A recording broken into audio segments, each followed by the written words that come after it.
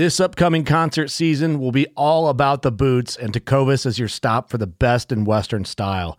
Tecovas has seasonal and limited edition offerings this spring and summer, including men's and women's boots, apparel, hats, bags, and more. All Tecovas boots are made by hand in a time-honored tradition with timeless styles that are always on trend. And Tecovas has first wear comfort with little to no break-in period. It's hard to find this level of comfort paired with this level of style. Stop by your local Tecovas store, have a complimentary drink or two, that's WCB style, and shop new styles. The smell of fresh leather and friendly staff are at your service. Many stores even have leather custom branding to make your boots truly personalized. And with regular live music and events, there's no in-store experience like it. If you can't make it into a store, just visit tecovas.com. That's TECOVAS.com. They offer free shipping on all boots, as well as free returns and exchanges, and ship right to your door. Go to tecovas.com and find your new favorite pair of boots today. Fishing like a local isn't just about catching fish.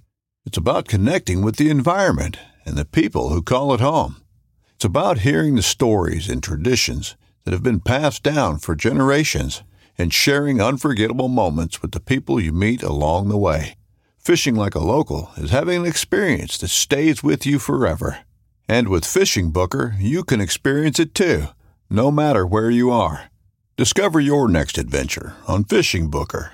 But we came down to Florida for family vacations. And when I was very young, I remember going fishing in Charlotte Harbor, Florida, and I caught my first shark. It was a little black-tip shark.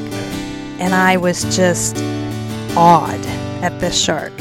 I wanted to know everything I could about sharks, and so from that moment on, I was hooked, and I had family who were very supportive, and they said, well, you can make that into a career. That's what you should do. If you enjoyed that so much, you should make that into a career. So I was very fortunate that I was able to do that. Went into the military so I could afford to go to college. Couldn't afford the college tuition, so I served 4 years in the Navy to earn the GI Bill, and then I went to Texas A&M Galveston, got an amazing education in marine fisheries, and really solidified my passion for wanting to get into shark conservation, research, but outreach and education as well. So all the things that I had learned, I wanted to teach myself how to teach that to other people as well. All right, welcome back, everybody. We have got my good friend Tanya Wiley on the show today, and we're going to talk about something that most of you have probably never heard of, and that is the sawfish. And hopefully by the end of the show, you're going to learn a lot about sawfish and ways that you can get involved to help them, help Tanya's research and all the cool stuff that she does down in Florida. And be a part of helping recover this species in the United States and further. So we learn a whole lot about them and a lot of different aspects about the conservation world and where things stand today with people looking to go into this field and how to get jobs and things like that, and conservation aspects of not just sawfish, but sharks, rays, fish, everything you can think of. So can't wait for you guys to listen to this episode, and let's get right to it. So let's welcome Tanya to the show. All right. Well, hello. Hello.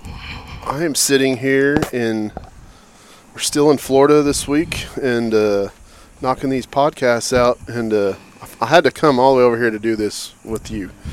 I couldn't do it over the internet since we didn't have camp, but I'm sitting here with my good friend Tanya on Terracea Bay here in southern Tampa Bay. How are you doing? I am doing great, Derek. I'm doing great. Good to see you. How are you? It's great to see you. I'm doing good. So on I guess a mini vacation. Don't tell my wife, but she won't think I am. So, but yeah, it's been good, and I wanted to do this with you and talk to you about something that you are instrumental in the study of, which is sawfish. And I'm sure there's a lot of people who have no idea what I'm talking about, but hopefully after this show they'll know a lot more.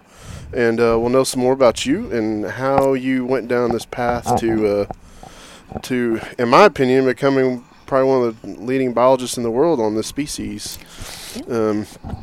So why don't you just kind of give us a little bit of background about, how you got into conservation growing up, your passion for the outdoors and stuff, and then we'll get into this very interesting animal. Well, I was very fortunate to grow up outdoors. So I grew up hunting and fishing, and grew up in Michigan and Fort Worth area. But we came down to Florida for family vacations. And when I was very young, I remember going fishing in Charlotte Harbor, Florida, and I caught my first shark. It was a little black-tip shark. Yeah. And I was just awed at this shark. I wanted to know everything I could about sharks, and so from that moment on, I was hooked. And I had family who were very supportive, and they said, "Well, you can make that into a career. That's what you should do. If you enjoyed that so much, you should make that into a career." So I was very fortunate that I was able to do that. Went into the military so I could afford to go to college. Nice. Couldn't afford the college tuition, so I served 4 years in the Navy to earn the GI Bill, and then I went to Texas A&M Galveston, got an amazing education in marine fisheries, and really solidified my passion for wanting to get into shark conservation, research, but outreach and education as well. So all the things that I had learned, I wanted to teach myself how to teach that to other people as well. Right. And you're very good at it. Oh, well, thank you. Thank you. So, and you can throw in any Aggie, whatever y'all do. And let me just say that the Houston Astros are on TV right now, but we're recording the podcast. Well, we'll hopefully be in there to watch it when they make their eventual comeback and come back and win the series. So they're currently, at least they won one game last night. So we're the only two people in Tampa Bay right now rooting for the Astros. That's kind of what I was thinking driving around town, because I've drove by their baseball stadium like every day I've been here so far. Yes. So, and I figured they were having like a watch parties or something around the stadium, maybe, or even, I know they're doing some of that in Houston, but I'm sure they are somewhere. But, Houston's got this has just been a weird year all around. Oh, my gosh. I don't know, the Astros, everybody knows all the drama they were in. But yes. Here we are going down another rabbit hole about baseball now. But always. Anyway, we'll get back to A&M Galveston. Yes. So when did you graduate there? 1998. Nice. Yep. And wow, 22 years ago. Yep. So we're getting old. We are getting old. So you got out of A&M Galveston, and then where did you end up? The first thing I did after graduation was go to South Africa to do an internship on white sharks in Hans Bay, South Africa. And so that gave me some good field skills that I needed. And then when I got back to the States, I was kind of in that weird position where you can't get a job because you don't have the skills, and you can't get the skills until you get a job. Yep. So I was taking every job I could possibly find, temporary jobs, volunteering everywhere I could, and I actually took a job working on freshwater fish in Oregon. Mm-hmm. So I did that for 6 months over the summer, researching Klamath suckerfish in Oregon and doing an inventory of the fish in the Klamath River. And then after that, I got a job, my first job with Texas Parks and Wildlife at the Redfish Hatchery in Corpus Christi. All right. That was my in with Parks and Wildlife. Yeah? Yep. And that's where we met. That's where we met. Yeah. So, what was it? Well, let's back up and go. So you mentioned white sharks. So I got to ask, because everybody's going to be interested in this. So what kind of experiences did you have over there in Hans Bay? Because, I've seen some of the other work, like OSearch and some other people went over there and done and stuff, and know that's a really big hot spot. Mm-hmm. But it was, and, when I went, that was 1998 and 99, and it was really during the height of the boom of the tourist cage diving industry over there as well. But oh my gosh, that was just, that was incredible. That was like, a dream to be over there right out of college, already doing what I wanted to do, being on a boat, seeing sharks. So, we would get the sharks next to the boat, estimate the length. We'd be in the cage to, determine the sex and, again, estimate the length and record, take pictures of them. Oh my gosh. So it was just these amazing. Fish at that time? We were tagging them with a pole tagger from the boat. So they could visually see it. An external tag. Yep. Did they have the technology now is crazy. Oh That's why they're watching these sharks now in real time. But back then, I'm not trying to make it sound really old, but it's like, did they have the PSAT tag, like the satellite tag technology at all back then? Not that we were using back then. No, we were using these tags they were about the size of a business card, and they were laminated plastic, and they just had a big number on them with the dart tag, and so the shark would swim by. We had it on, like a broom handle, and tag it at the base of the dorsal fin with that, so that tag would be, streaming beside the shark when it was swimming, but just had a big ID number on it. If it breached the surface, you could. And so when someone else would see it, or if we would see it again, then we'd be like, oh, that was shark K13065 or whatever. So old school. Then you got to go look in the book and find that tag number. Your phone the way technology has changed, it's amazing. But no, back then everything was analog and on paper and pencil. I didn't know you worked over there. That's cool. So they we've tagged a lot of sharks at work. It's not easy. Did y'all ever have them come by the boat and not be able to get them? We did. Yes. You got to hit them at just the right angle, or it just bounces off, and their skin is pretty thick when they're that size. So. Yeah, I can't imagine. So, and these sharks that y'all were tagging, I'm assuming they were, mature, like 12 to 3 to 5 meters, I would say. Feet long or so. I'm talking about fish over 1,000, 2,000 pounds. Yeah. I can't imagine it. It was pretty spectacular. It would be really cool to see one of those guys. So maybe one day it would. I'll have to get on a boat where I can go do that soon. Guadalupe Island. Yeah. Our I think that's where our friend Chester Moore, I think he went and dove down there. I think so. Yes. Mm-hmm. That's where he had his, and that's kind of controversial, the cage diving stuff, because it's like feeding an alligator. You're like basically turning these things into not pets, but training them, and. Yeah, you definitely want to make sure who you go with is a responsible operator, following all the rules. Yeah. So, where did that lead to? Because I know you did some work at Mote and. Yes. So I was at the fish hatchery in Corpus Christi for a while, a year or so, and then I actually very briefly went to Rockport and worked with the Corpus Christi Bay ecosystem, doing the fisheries independent monitoring that Derek does. We're still pretty much doing the same thing. And so even, I still back then, I wanted to work with sharks. That's what I wanted to do. And a job had posted at Mote Marine Laboratory in Sarasota, Florida, working on black-tip sharks. So I actually came out to Florida and interviewed for that job, and I didn't get that job.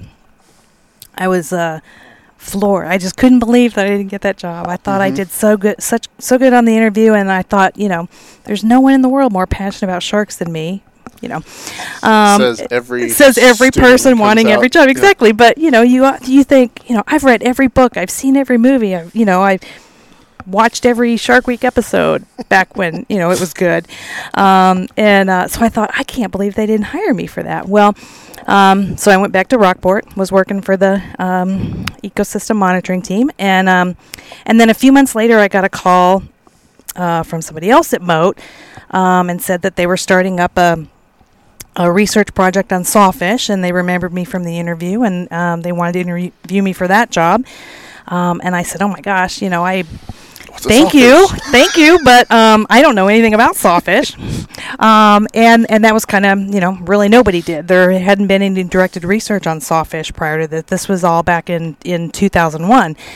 And, so normally when you want to learn about an animal, you read all, the journal articles that are published about it. You look up all the literature on them. Well, in the U.S., there wasn't research on sawfish, so we were kind of starting at the beginning. So when I said I don't know anything about sawfish, they said, well, we need someone to run a field project. We need someone to get on a boat, go find sawfish, tag them, track them, do it, learn. We're starting from scratch, learn everything you can. And so I said, well, now that I can run a field project. I can go fish and I can go find things. So, packed up everything I owned and I moved from Rockport, Texas to Sarasota, Florida back in 2001, and started, like I said, we didn't know anything about sawfish, so I really didn't know how to catch them. I didn't know what gear to use. I didn't know where to go to catch sawfish.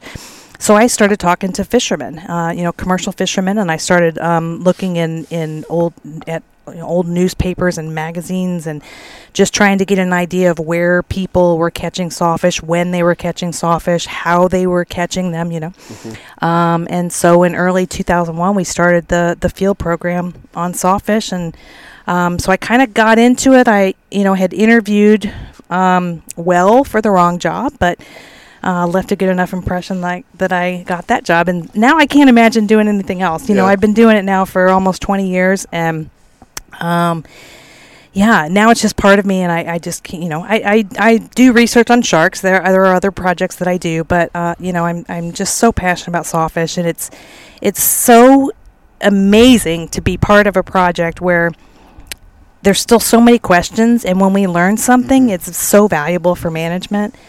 So valuable to help us save these animals from going extinct. So it's awesome. I feel very blessed, and I feel very fortunate, and I still feel like I get paid to do my hobby. I grew up fishing with my dad, with my grandpa.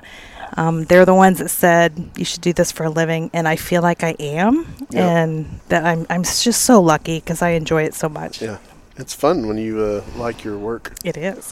So it makes it not so hard to get up at 3, 4 o'clock in the morning. Exactly. Yes. So, I first learned about sawfish. I hadn't never heard of them before until I moved to Texas, and I'd been here for quite a while before I actually. I think I seen the one at Sea Center. Maybe I think that was the one the sawfish rostrum. The rostrum, yeah, and I was like, what the heck is that? And looked into it, and then after meeting you and stuff, and then all the stuff we've done the last few years with the Brigades program, which we'll get into, we don't have them anymore. No. And they're gone.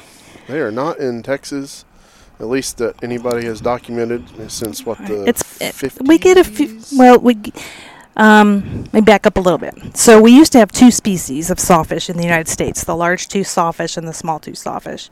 The large tooth sawfish and the small tooth sawfish were at one time found in Texas waters. Right. Unfortunately, in the United States, we have lost the large tooth sawfish. So the last one reported in Florida, here where we are right now, was in the 40s.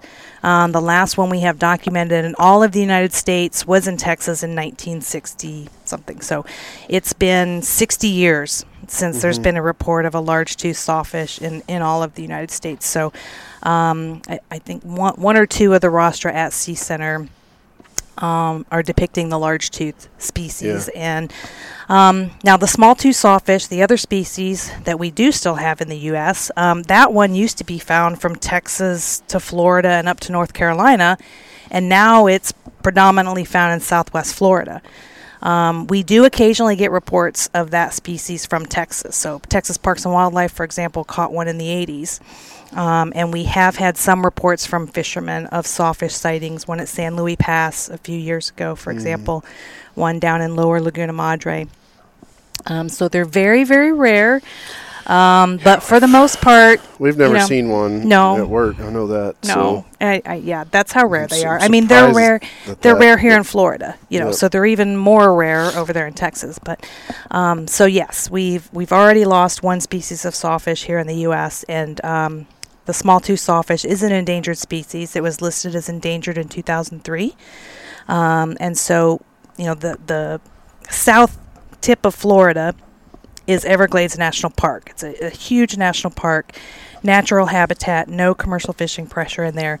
And so I think, while we lost the large tooth species, the small tooth species had that refuge in South Florida. So I think, Everglades National Park helped save that species for us here, and is very important for us to maintain in order to recover that species. But so part of my job working on sawfish, and my colleagues who are working on sawfish with us, is to learn everything we can about them, to learn how to manage them, and learn how to restore them. We want to recover sawfish. We want there to be sawfish back in Texas again. Yep. I would love for there to be a population of sawfish in Houston so I can move back home. Yeah, not just at the downtown aquarium restaurant. Right? Exactly. Exactly. In the wild. In the wild, that'd be great. I've got amazing old photographs that I can give you of the humongous sawfish that people used to catch off the Galveston jetties, for example. The Texas City Dike, like 16, 17 feet long. Huge, yeah. The problem was that we humans, when we started, mass fishing with nets, sawfish are very easily caught in nets, and nets are the commercial fisherman's livelihood. So they don't want to cut their net to get these animals out. So most of the animals were killed in order to remove them from the nets. The fishermen, a lot of them would keep the saws as trophies or curios, and that's how we see them in various places, because so many kept the saws. So they show up in bars and tackle stores and at museums, movies. One was in the Batman. Batman has one in his apartment. Yep, the Point Break Party House has one in there. Jaws, Quint's Cabin, he's got 2 of them in there. And so where was I going? Lost my train of thought when we got off on Batman and Jaws, but that's all right. And I think you were talking about the overfishing part and the depredation of the species being eliminated because of that issue. There's also a lot of other factors that go into that, I assume, with the gestation period of their reproduction cycle, and yes, how old they have to be before they can even reproduce. Yes, thank you for pointing me back on track. So we humans were taking more sawfish out of the population than they were able to put back in. So when we looked at all these historic photos of people who fishing from the Galveston jetties or down in Everglades National Park in Florida, because it was such a trophy, they would keep the animals for the photographs. They were big sport fish. So, but sawfish, unlike bony fish like a redfish or a trout that spawn thousands of eggs, sawfish give live birth to fully formed, fully developed little miniature sawfish that are about 2 feet long, and they only have about a dozen pups, is what we call them. And sawfish have to be, almost 10 feet long before they even start reproducing, which is amazing. That's 7 or 8 years old. And so, you do all that math and you see some of these historic photos of people out on a fishing trip, and they would catch 30 sawfish in a day and they would keep them all. Or, the old logbooks from like inshore mullet fishermen who would, catch hundreds of sawfish in a season. And, they kind of felt about sawfish how we now feel about catfish in our work as doing fisheries independent monitoring. And so very few sawfish would survive the interaction with humans back then. And so when you combine that with the low reproductive potential of sawfish, like I said, we were taking more out of the population than they were able to put back in. And so we completely wiped out one species and fished the other one on the verge of extinction, unfortunately, which is quite sad. And but we're keyed in on sawfish here, but this is very relevant to all sharks and ray species. They're all pretty much in the same, not same situation, in abundance, but a lot of the shark species are heavily misidentified, and the maturity ages are vastly different in certain species, and that's the biggest problem I see in Texas. With the stuff that I do at work is trying to show people how to ID these fish because most people don't care. And it's not that Nope. they don't care. I guess they just don't know, and they don't educate Right. themselves. And Right. they're just going to keep whatever. It's a shark, Yeah. And I'm sure it's the same. It's like, I don't blame these people for doing this Absolutely back not. then, because they didn't know any difference. Well, it was kind of it was wasn't a anything different known about mentality them, back then. you know? It's like, the oceans are vast and endless resources. We thought back in the day, how many other species that we've totally fished out, that are trying to rebound. But sawfish are a good species to look at as justification for fisheries management. Why we need fisheries management. Why there are limitations on how many of a species people can catch, or when they can catch them, or what size something has to be. So you look at sawfish, and it really is a good story to use as an example of why it's so important to have fisheries management. Mm-hmm. Yeah, and it is cool. I mean, you'll see videos. I usually see 2 or 3 a year where somebody will hook one, over here on rod and reel. Usually snagging it or something, and then fighting this thing, and it's like, oh man, I already know what it is. And the good thing we've learned from our research is that sawfish are pretty hardy. There's some species of sharks, like a hammerhead, that don't survive being caught and released very well. Not do good. But sawfish they're very hardy. They're a ray. They're actually a type of ray, even though they look like a shark with a hedge trimmer on the end of them. But they're a type of ray, so they can sit on the bottom and still breathe, for example. And so what we've learned through the research is that sawfish are pretty hardy, and they can survive an interaction with a human, whether that be in a net or on a fishing line, as long as they're released. That's released, handled properly, and released. So if you leave it in the water while you're, untangling it from your cast net, or you leave it in the water while you're cutting the hook, or cutting the line as close to the hook as possible. The good thing is that those sawfish are going to survive. So, to bring it back around to the outreach and education part of it that I enjoy so much, is talking with anglers about proper handling and release techniques, because in order to recover this species and get them back outside of Southwest Florida, we have to ensure that they survive being caught. And so we do a lot of outreach. We have a lot of materials that I gave you that we, distribute to fishermen, and also divers. Divers are seeing them a lot now off the east coast of Florida.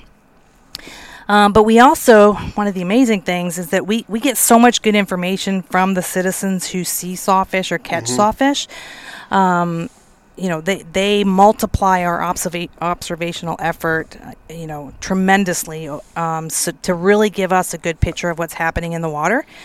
So when fishermen report that they caught a sawfish or saw a sawfish, that helps us target our field surveys, but it also helps us monitor our efforts, our research efforts, our management efforts to see if sawfish are returning to some areas where they previously inhabited, and to see what threats are still affecting the population. So we really appreciate when people call us or visit the website to let us know when they catch or see a sawfish. That's another big... Yeah, citizen science. Citizen science, yeah. At its best. So, It is, yep. What do sawfish eat? Good question. And I wish everybody could see a sawfish right now. Yeah. So hopefully they'll... Maybe if we can find some videos or one something, up maybe we there, can yeah. post a link to it Absolutely. in the show notes. But most people know what a ray looks like and know what a stingray's mouth looks like. But so because sawfish are a ray, their mouth is very similar to that of a stingray. But they feed mostly on fish. And so their saw, which we call a rostrum that sticks out the front of their head, they actually use that to detect fish. So the underside of that saw is lined with these pores, and there are these two canals that run the length of it that will send these signals that there's fish there. Mm-hmm. So they use that for finding their food. So one of the problems with fishermen back in the day and currently is if they would cut that saw off to keep the saw as a trophy and then throw the rest of the animal back. But now that animal's lost its ability to find food. And so unfortunately most of those animals probably starve to death. But has anybody ever caught one without it? yes, we do. We get a number of pictures every year from sawfish that have had their saw removed, unfortunately. And they're still swimming? They're still swimming. I mean, I've heard. There's every once in a while. I had a friend who caught a sailfish off Galveston a few years ago. It didn't have a bill. Oh wow! And that's just very weird looking. Yeah, I mean, they must have to revert to scavenging things off the bottom, which is probably how fishermen catch them. But yeah, unfortunately, we see photographs somewhat regularly of sawfish that have had their rostrum removed. They kind of look like giant guitar fish at that point because they don't have the saw anymore. But yeah, they're more than likely going to slowly starve to death without that ability to find food, unfortunately. Yeah. You want to think about that thing being taken off of them and then throwing them back in the water. So and it's not like a crab. It's not going to grow its claws back. It's not going to grow back. Yes, that's very true. So, the teeth on the side of the saw are like our fingernails. They grow continuously throughout the life of the animal. But so the sawfish can break a tooth while it's feeding, and that tooth will grow back. But yeah, you cut the saw off, the whole saw is not going to grow back, unfortunately. So on the research you've done here in Florida and with others, like I'm assuming y'all are the ones that y'all have encountered. You're tagging them stuff. I mean, how many roughly do you think y'all have encountered since you moved back over here to actually?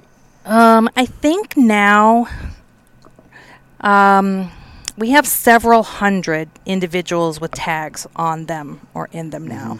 And like you were mentioning earlier with the tracking tags, technology's come a long way even just since I've been here working on sawfish. So, now we do the internal transmitters that allow us to track those animals when they're picked up by the hydrophone receivers that are deployed in the water. So we use those. We have used satellite tracking tags with limited success because sawfish are array and they spend most of their time on the bottom.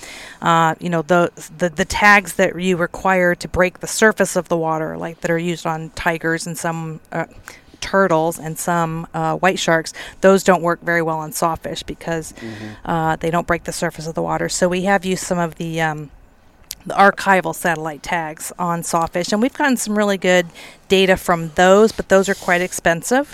Those are ones that'll come off the fish after a certain period of time. Record the data for a certain period of time and then pop off and send that information to the satellite. So we got some really good data from those, but those are quite expensive. So we've moved now more heavily to using the transmitters that we surgically implant in the body cavity of the sawfish, and then use those acoustic receivers that people have from. I mean, they're everywhere now from different people tracking sharks and bonefish and tarpon and snook. We've got a huge project in Galveston that Jay Rooker and David Wells guys are doing over there, utilizing all the different receivers and stuff. And they're not just tagging sharks; they're tagging all kinds of stuff. Right. And I think this year they're starting to do alligator gar, which is something I've always wondered where these alligator gar, because I never knew there would be that many in Galveston since it's a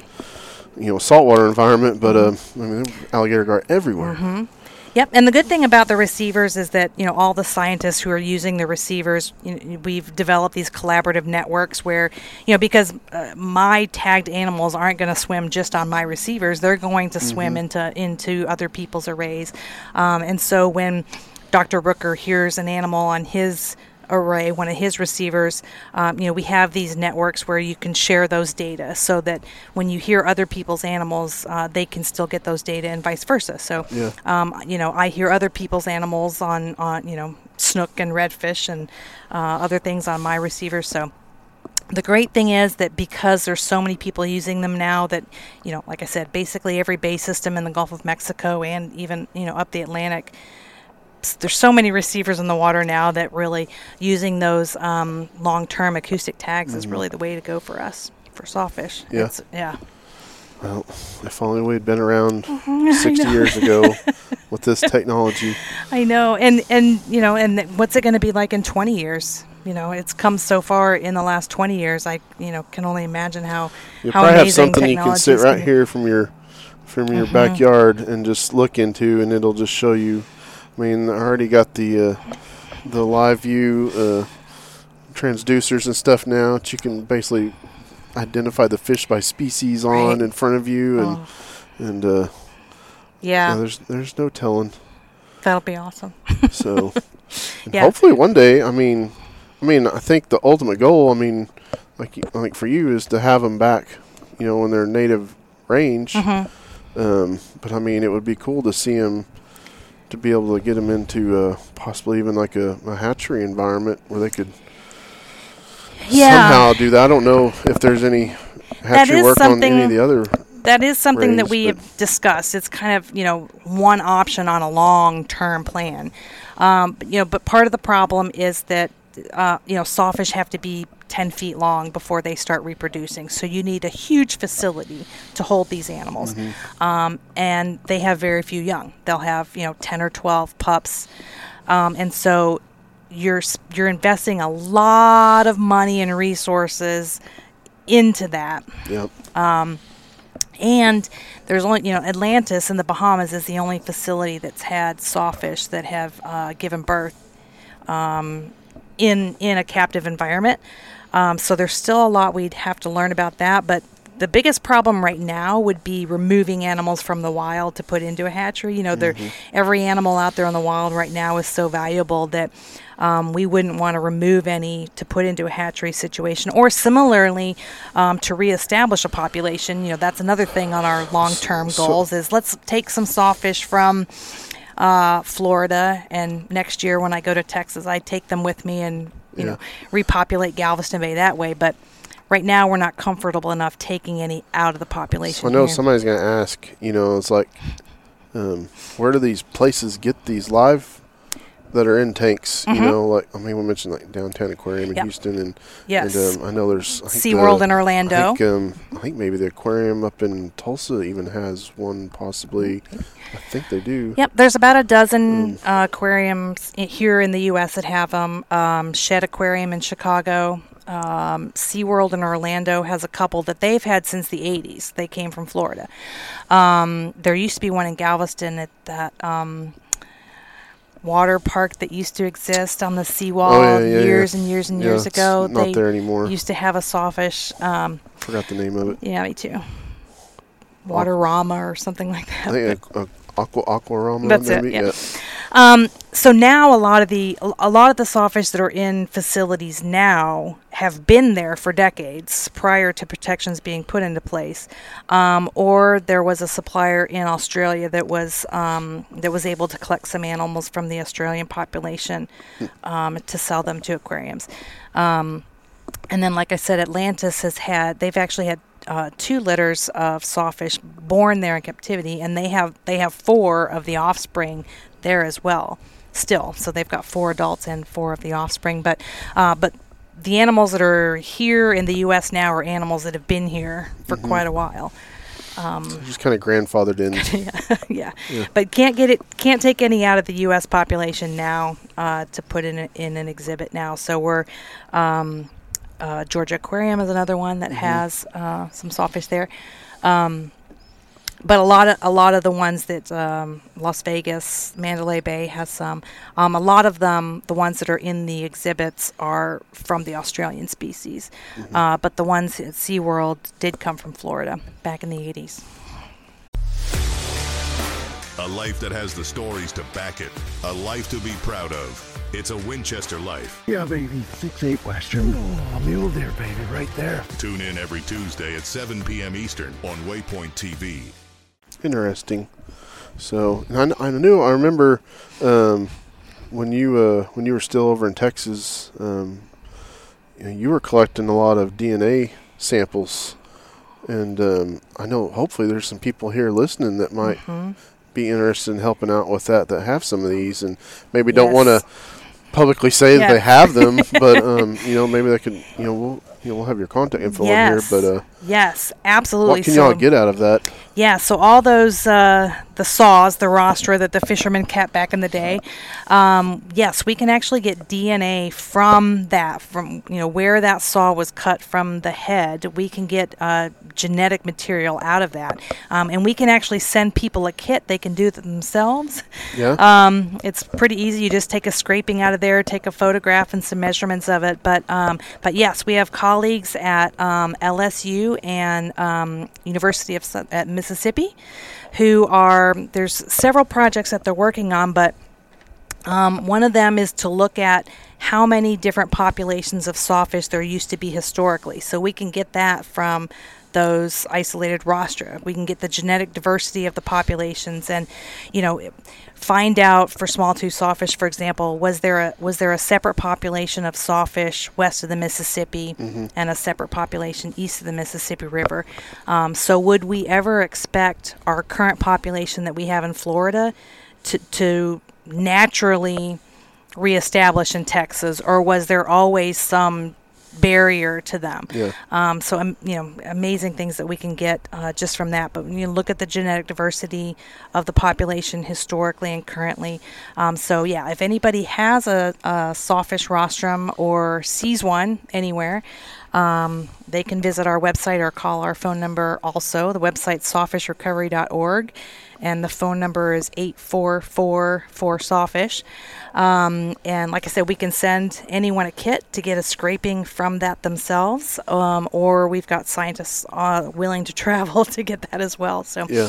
A lot of valuable information that we can get from those isolated rostrum. Yeah, and that's a cool way people can get involved, with this project and be a part of it. So, but important that they don't try to sell them, because it is an endangered species. So selling parts of an endangered species like a sea turtle shell is illegal. So there's no blackmailing you with genetic samples for money. No, we have permits to cover getting the genetic sample and shipping those. But yeah, but if they have it like now, there's nobody's going to come and take it from them. I think that's what might be make people somewhat apprehensive about some of this stuff.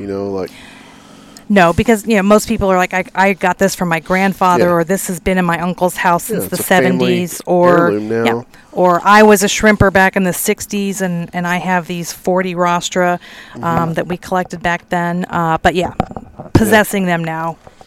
Yeah. So if you're listening and you have one of these, please contact Tanya. Please. Yes, that would be amazing. Yes, or see one, like I said, or if you see one in a bar or a restaurant, or you go to play poker at your friend's house and they've got one in their man cave. They're very popular for decoration. I have a lot of pictures from bait shops and boat rental facilities and bars in Clear Lake that had sawfish rostra up there as decorations. So yeah.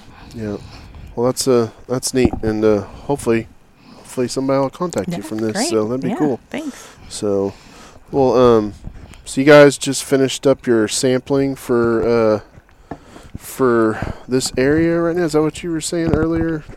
I finished up my shark sampling. Yes. So we another thing that I do is it's called Gulf Span, which stands for Gulf of Mexico Shark Pupping and Nursery Survey. And so that's a survey that we do every April through October. It's a monthly survey that we do. We do it here in Terracea Bay and in Manatee River. And there's several colleagues around the Gulf of Mexico that do that same survey using the same methodology so that we can compare the catch rates and the species composition across the geographic area. But we go out every month and catch baby sharks. Don't sing the song. And so for us, it's to see, when the sharks are being born, what temperatures and salinities we're finding them in, what habitats we're finding in, what species we're finding in different areas. So yes, we do that monthly from April through October. Just finished that up. Yeah, and we're sitting here looking at your research boat. Yes. You just walk out in the backyard, drop your boat in the water, and go catch sharks. And I'm already at my first sampling station right here in Terracea Bay, which is amazing. Yeah. So, It always seems like the weather's perfect when I come over here. And back home, it's never good when I'm on the water, you know. Of course, last year we got ran off from here. We were here during ICAST, and I don't even remember which storm it was, but one of them tropical storm Barry, I think, blew up and made us make a run back to Houston, so we didn't get stuck on the east side of it. Yes. So we got a lot of the upgrades that you see here at the house are because of Hurricane Irma, which hit us a few years ago and caused us to have to do a lot of home repairs. Right after Harvey hit us. It was. Yeah. So, yes. Yeah, that was a bad year. This one's been a really bad year for Louisiana. For a different reason, so, yes. You know, and everything else that's gone on. Yeah. How has the coronavirus affected your work this year? Because I know it's made a huge impact. It's been a struggle. So we did lose the first couple months of our sampling while we were trying to establish safety protocols, and figure out if we could even safely do it. A lot of the work that I do is with college students. And so we were, had to work under the restrictions of the colleges as well. But, normally one of the things I love about the field work is that I always take volunteers. I have new people every time I go out, take volunteers. Like, you were going to go out with me. But this year, because of the coronavirus, we had to operate under very strict, in a bubble, very strict COVID-19 protocols. We all had to wear face coverings the whole summer on the boat, which most of us do anyway. Most of us wear buffs anyway, because of the Florida heat. So that part wasn't quite so bad for us. But so instead of having new students rotate through every semester, we had the same students the entire season, and had to operate in that very strict bubble. And not able to take volunteers with us. But, we were very fortunate that we were able to get our most of our work done. I know there's a lot of colleagues of mine that still haven't been able to go out because of travel restrictions or, limitations on gatherings or things like that. But so we also had to limit the size of our crew. We didn't take as many people as we normally do. Yeah. But luckily we were able to get the majority of it done. How about you? It screwed everything up. We didn't get to do any shark tagging this year, which really sucked for everybody. No. So, and we shut our volunteer program down for the whole state. So and I'm sure it's shut down for the end of the year for us anyway. I know I think some of it was open back up for some parts of the state, but what we do at work just takes so many people. Right. I mean, we usually have 8 to 10 people on the boat, and you can't do that right now. Right. So. Yeah. Right. We could, but there's too many precautions you'd have to take, and even though we're on a big boat, it's still hard to stay outside. Right. Stay everybody away from here because we're pretty much all working right in each other's faces and everything else while we're doing that. Exactly. So yes. But yeah, I mean, hopefully next year we'll be back to doing that. So. Boy, I hope so, and I hope next year we can get back to doing Coastal Brigade too, because I've really missed that this year. Yeah, and you've been instrumental in that, and I've talked about that a bunch on this show, and that just kind of goes right back to you and me and my wife and Michael and all of our friends that help with that program, Oscar and everybody, and why outreach is so important, and developing and kindling this fire in these kids' minds when they're younger, and trying to figure out what they're going to do for the rest of their life, and giving them the opportunity to go out and see if the conservation route's what they want to do. I mean, a lot of the kids that we have come to these programs are already interested in the outdoors and stuff like that, and they're very passionate about it, and some of them are really passionate about it and doing things I would have never thought at their age. I mean, these are 13, 14, 15-year-olds, and some that never really even been outdoors, and mommy and dad says you need to go to this program, but you've been instrumental in helping us, and we would not have been able to do the last 4 years without you. So thank you for all your help with that, and all the stuff that you do. I mean, you come over, you fly over to Texas, for like 2 weeks to help us with that program. So thank you. Twist my arm, but thank you so much for letting me be involved in it. I mean, that is one of my favorite weeks of the year is Coastal Brigade. Yeah. It's tiring, as we all know. Those of us who are instructors, by the end of the week, we're dead. But It's energizing, like you said, because we get to light this fire. We get to be role models. We get to show these youth who are 13 to 17 years old that they can have a future, they can have a career centered around the things that they enjoy. Yep. There are several career paths that they can take to be able to do what it is that they love, and just to see their faces light up at different things, and get to introduce them to so many different things that we do at camp. It's just amazing. So I thank you for letting me be part of it.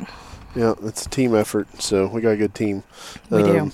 And it's funny because, some of these kids and have came and are getting ready to go graduate from high school and go into college. And I know we just had one that kind of flipped everything, and he and is enrolled now in his first semester at A&M Galveston, and had a couple others that wanted to switch to marine biology and stuff like that. And just because they came and it kind of lit that fire.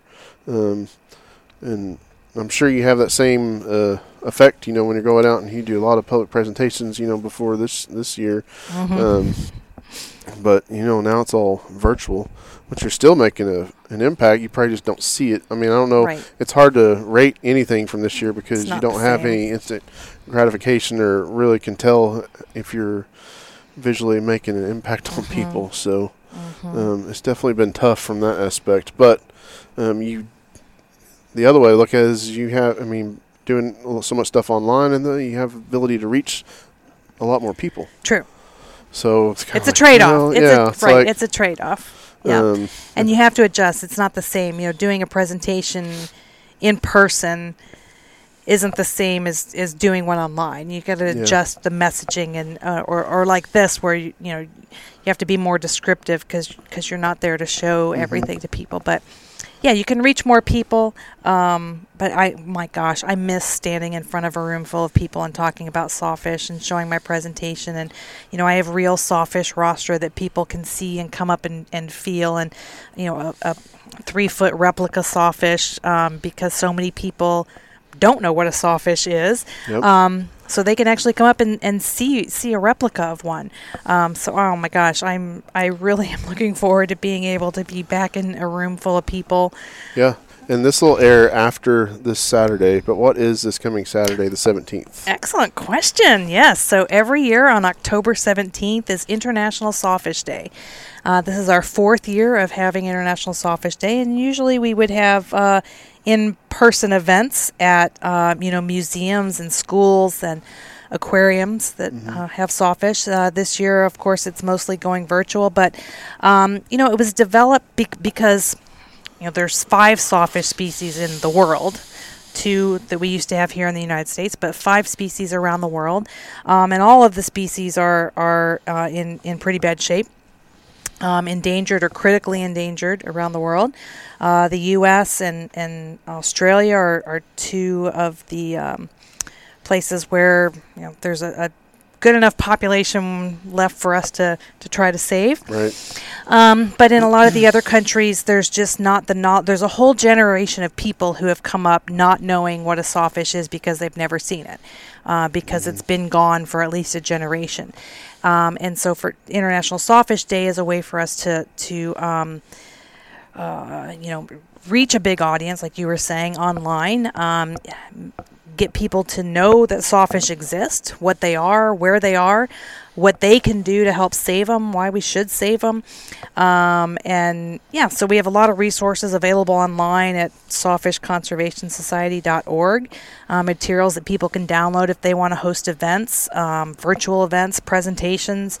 But we have a lot of activities for kids to learn about sawfish as well. So hopefully next year when we are back and able to do things online, we have a lot of swag that we give out. We have I'll try to get some from you, and we'll do a giveaway when this comes out. Great. So perfect. Maybe we can we'll get one of the little soft plush sawfish and give that away. Oh, that's a great idea. Yeah. We'll make a nice little sawfish swag bag. Great idea. So that'll be good for somebody, and maybe they can share that. So. The outreach stuff's so important. The research is, kind of the bread and butter stuff. But I think more and more people realize now it's like you gotta educate. Otherwise, you're not gonna change the way things are. I mean, you do all the research you want, but if people are still going out there and not knowing what this thing is, and this is with anything, it's just, I get so tired of telling people the difference between a spinner shark and a blacktip shark. It's unreal. I mean, it's like, why do they have to be so similar? And the regulations are different. Yep. Yeah, and the regulations are so different on them. And I can't even tell you how many people I've seen that brought in spinner sharks. And I think they got to be 64 inches, I think. Or blacktips in Texas, and then blacktip's only got to be 24. So that's a huge difference. Big difference. So, but yeah, I mean, that comes back to outreach and education. Letting people know that there are fisheries regulations, why they exist.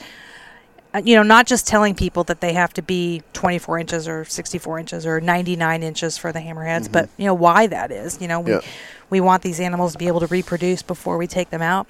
Why there's slot limits on some bony fish species, why there's seasons, for flounder, so that they can make it through the spawning season, things like that. Yeah, and you mentioned the season aspect and stuff, and I know right now y'all have got a moratorium on trout reds and snook here in Tampa, and I assume that's most of the area on this side of the coast due to like the red tide and stuff.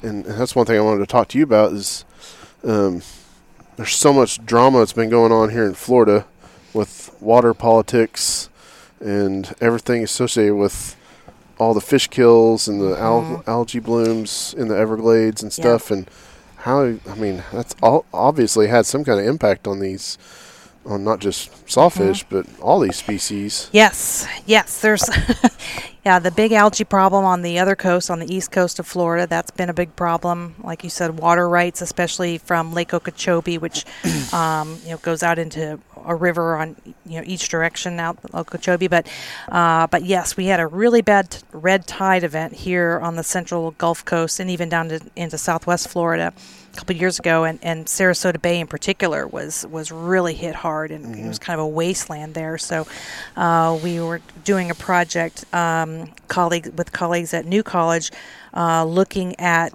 how Sarasota Bay is going to repopulate with sharks and bony fish. Where are those animals going to come from that are going to repopulate Sarasota Bay after that red tide? But even Everglades restoration, you think back to how Everglades used to be with all this sheet flow that used to come down. But then we built US 41 and 75, the highway that cuts through those, which altered the freshwater flow into the Everglades. And so there's certain areas of Florida Bay, for example, that get really hypersaline because they're not getting the freshwater flow that they used to. Now, the good thing about sawfish and the red tide in particular, red tide can't survive in lower salinity waters. And so our juvenile sawfish, at least, and they're born about 2 feet long, and until they're about 6 or 8 feet long, they're living in estuaries. They're living, up in the bays, up in the rivers where the salinity is lower, where the red tide couldn't reach and survive. So thankfully, at least for the sawfish, the red tide bloom we don't think was a big factor for them. Yeah, luckily. And then the algal bloom is on the other coast where we don't have as many sawfish that we are aware of right now. But yeah, there's I guess the good thing about all of those problems and issues is that more and more people are becoming aware of the importance of the environment and conserving the environment and treating the environment well, and not dumping your waste in the water, and not fertilizing. Red tide, part of the big problem with the red tide is lawn fertilizer. So there's communities that have moratoriums on fertilizing your lawns in the summer, so that doesn't it's just something people don't think about. No. I mean, that's what my wife, big part of her job is just working on runoff, stormwater runoff, and how much damage that can cause. So, with all that going on, a lot of groups have popped up, helping kind of bring awareness to that aspect, especially the water stuff, and that's become a huge issue. I mean, Captains for Clean Water, and like CCA, and a lot of these groups have really been working on that, and hopefully, all these groups realize that everybody's working for the same objective, goal, basically. Yes. And so I mean, I was talking about it with somebody else. It's like nothing's free. It takes money to play. So, what are some of the ways that y'all are funding y'all's research and stuff? I think that's important for people to know because, I mean, you've got your own deal here, right? With your So a big part of my job is finding the money to be able to do my job. So everything that we do, our research is all done on grants through private foundations and institutions and donations. Yeah, and we all know about fundraising, right? So It's a big part of the job. Private organizations, it is a big part of the job is finding the money to be able to continue your work and reporting on that money so you can get more money. Yeah. It's that season right now. So, yep. Well, if you're listening and you're looking for something to donate to, really think about, and not just Tanya's project, but there's so many, if you're interested in the outdoors, everywhere needs help, and find something like that to donate to and reach out and become involved in.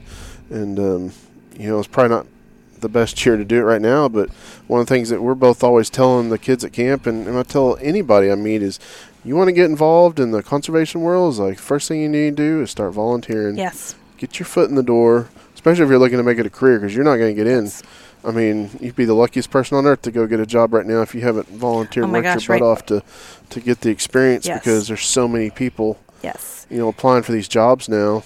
And we got people, where I'm at, PhDs and masters, applying for kind of the lower positions and stuff, and it's incredible, It is. So it is. And when you think about everybody graduating college in a given year with the same degree, they all go through the same. There's not that many jobs to go around. Yeah, there's not that many jobs to go around, but everybody graduates with the same degree. But it's the skills that you acquire during that degree, the volunteering that you do, the additional things that you do for your professor or the researcher, the library, or the marine mammal stranding networks, or beach cleanups. Anything that you do. You make a contact with a person at all of these events, and those referrals multiply when you do a good job. Yeah, those referrals. Yeah, because I've got some that I have not given good referrals for. So, and you have to treat every interaction as a job interview, because it might wind up being one down the road, or you may apply for a job.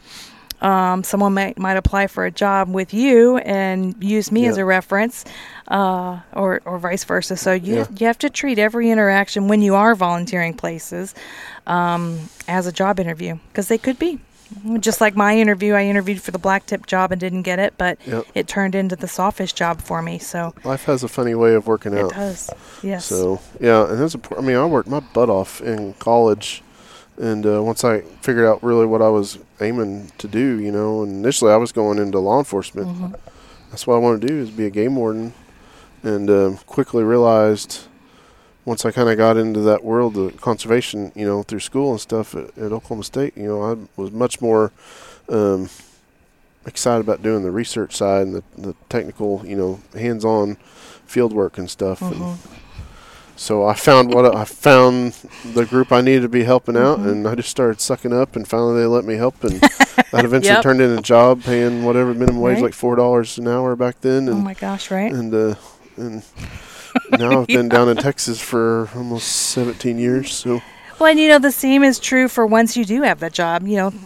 For us, example, it's been 15 years since we've worked together, officially worked together, I guess, probably.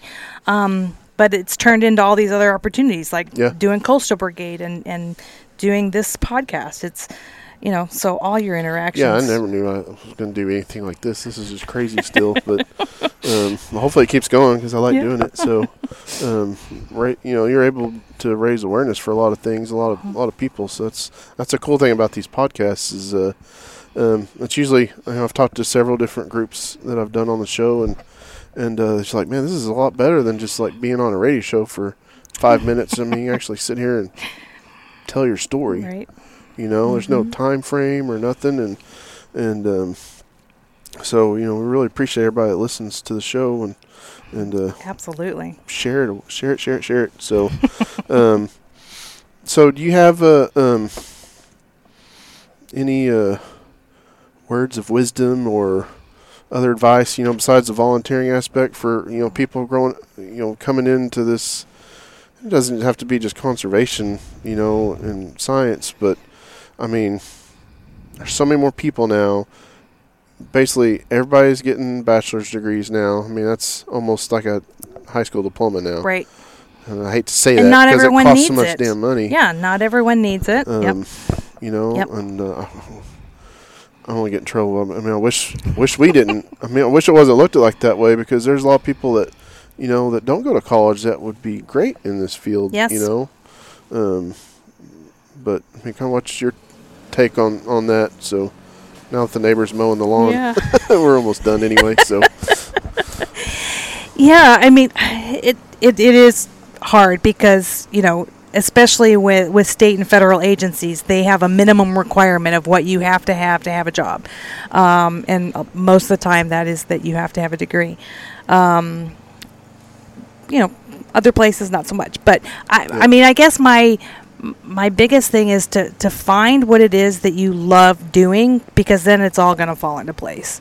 Don't try to force yourself into something, because one, you're not going to enjoy it, but you're just, yeah. you got to do not what you everybody's love. made for a suit and tie. So Absolutely. that's definitely not me. And not everybody's meant to be on a boat Yeah. in Florida heat or the bugs of the Everglades either. So, that goes back to volunteering and interning. So, I've had a lot of interns who've gone out on the boat and realized that they don't like being out on a boat. I'm like, that's okay. You can still be a marine biologist. Everybody thinks they have to be scuba certified to be a marine biologist. I've never scubaed for Me work. neither. I do it for pleasure, but I've never once done it for work. So, what's more important is that you know how to drive a boat, or that you can trailer a boat, launch it at a boat ramp. That's a pretty valuable skill. Is can I trust you with the boat to drive if you go somewhere? sit at a boat ramp, a public boat ramp for a couple hours, you'll know why we're saying You'll know why we're saying that. So knowing how to drive a boat, knowing how to trailer a boat on land, launch it, that's a very valuable skill that most people don't think about, but but is pretty important. But that goes back to volunteering and doing internships, is that you're going to learn what it is that you like and what you don't like. Not everybody likes getting up, like you said, at 3:30 in the morning. Yeah. I don't mind it. I mean, I love being on the water during the sunrise. Yep. I love seeing the water, the sunrise from the water. That's my church. That's my peaceful place. That's my calm, is being out there. It was so nice yesterday. I mean, we had manatees Yep. all around the boat and everything before daylight, and last night I was over at a friend's place, and they've got a bat colony in the building next to where they're at, and he's like, "Watch this." And I mean, we had I've never been to like the one in Austin or one in downtown Houston or whatever where all the bats come out, but I mean, we sat there for almost 10 minutes while these bats were coming out of this building. I mean, there was millions of them. Wow. And I'll show you the video when Yeah, we get off. that's It awesome. was crazy. I had to FaceTime my wife and the kids so they could see it. So, I mean, just, I don't know. I love being out and experiencing stuff like that. Oh, me too. And it's a good field to be in. And the other thing that I would say is don't limit yourself. I always knew I wanted to work on sharks, but, my first job was working on freshwater fish in Oregon. It was cold up there, and it was freshwater fish. Yep. And then I worked at a fish hatchery. But every one of those jobs taught me skills. Working at the fish hatchery is really where I learned how to trailer, because of the tanks that we would take, to release the fish from the hatchery. So don't be so myopic that you're focusing on one thing. Even if you're working, on a land animal, tracking a land animal, or you're still recording data. You're still learning the scientific process. You're still learning critical thinking and observations. So, Yeah, that's good. No, I mean, be open. I mean, yes, you're really not going to know if you like it until you do it. So, exactly. But anyways, well, have you got anything big coming up? I mean, as far as on the horizon, like research project wise, I mean, you start over same projects again next spring. Hopefully, we'll see how we have to see how things are going with the virus and funding. A lot of the funding sources are limited with funds right now as well. So that's a big problem. But hopefully we'll be back out on the water, and regardless, I'll still be Zooming to talk about sawfish. If that's all I can be doing, then I'll be doing that. But and I would say if anybody has any questions about sawfish or wants to know anything else, our website is sawfishrecovery.org, or you can call me on the phone at 844-4-SAWFISH. Nice. And tell people, like, I know you're on Facebook, Instagram. I don't know if you do Twitter or not. I am on those Twitter. handles. Yes. So I am on Facebook at Havenworth Coastal Conservation. Twitter and Instagram, I am Coastal Elasmos. Sweet. And go check it out. She's got some awesome pictures, and we'll put a bunch of those up on the posts we do for the show on Instagram, Facebook, and then tag a bunch of that stuff on our show notes. And man, hopefully, I really hope somebody hears this and reaches out about collecting some genetic material. That would be really Me cool. too. Yeah, So- we'd love to hear it if you have a saw. And like I said, if you ever see a sawfish, if you ever catch a sawfish, if you're diving and you see one, or you're fishing, or you're hiking and you see one along the shoreline, no matter where you are in the U.S., we want to know about it. We want to hear it. That helps us put a dot on the map. We have people that can respond to go try to catch the animal, to tag it so we can track it. If you catch or see a sawfish, let us know. If you own or see a sawfish rostrum somewhere, let us know. Yep. Well, thank you. Been a good friend for a long time for being on here. Thanks for your service in the military. Thanks for everything you do for these critters. And hopefully you'll be back over in Texas next summer. Hopefully. Catch some Astros games, and we'll have camp. We're having camp next year, so it's already on the books. So regardless. Yep. That's what I'm going to say.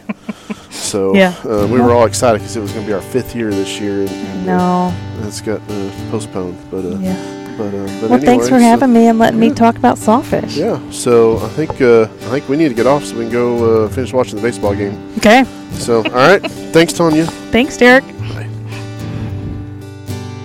All right, well, that's going to do it for this week's show. Thank you so much to Tanya Wiley for being on with us today, and we really hope that you gained some valuable knowledge about sawfish and kind of a different way to look at things from a fishing perspective and a conservation perspective, and the differences in those, and ways that you can get involved. So we will post up all of Tanya's information on the show notes, and then we'll include that with our Facebook and Instagram posts and stuff. And maybe, just maybe, somebody out there knows someone that has some sawfish rostrums and can possibly get some genetic info to them for some research purposes. So we'd love for that to happen, and hopefully it will. So, but thanks again for tuning in the show this week. Like we say every week, the show grows by you. So like and share, subscribe on all the major platforms you can find these podcasts at. We're all over the place, and can't wait to bring you next week's episode. So until then, have a great week, and we will see you next time. Thanks.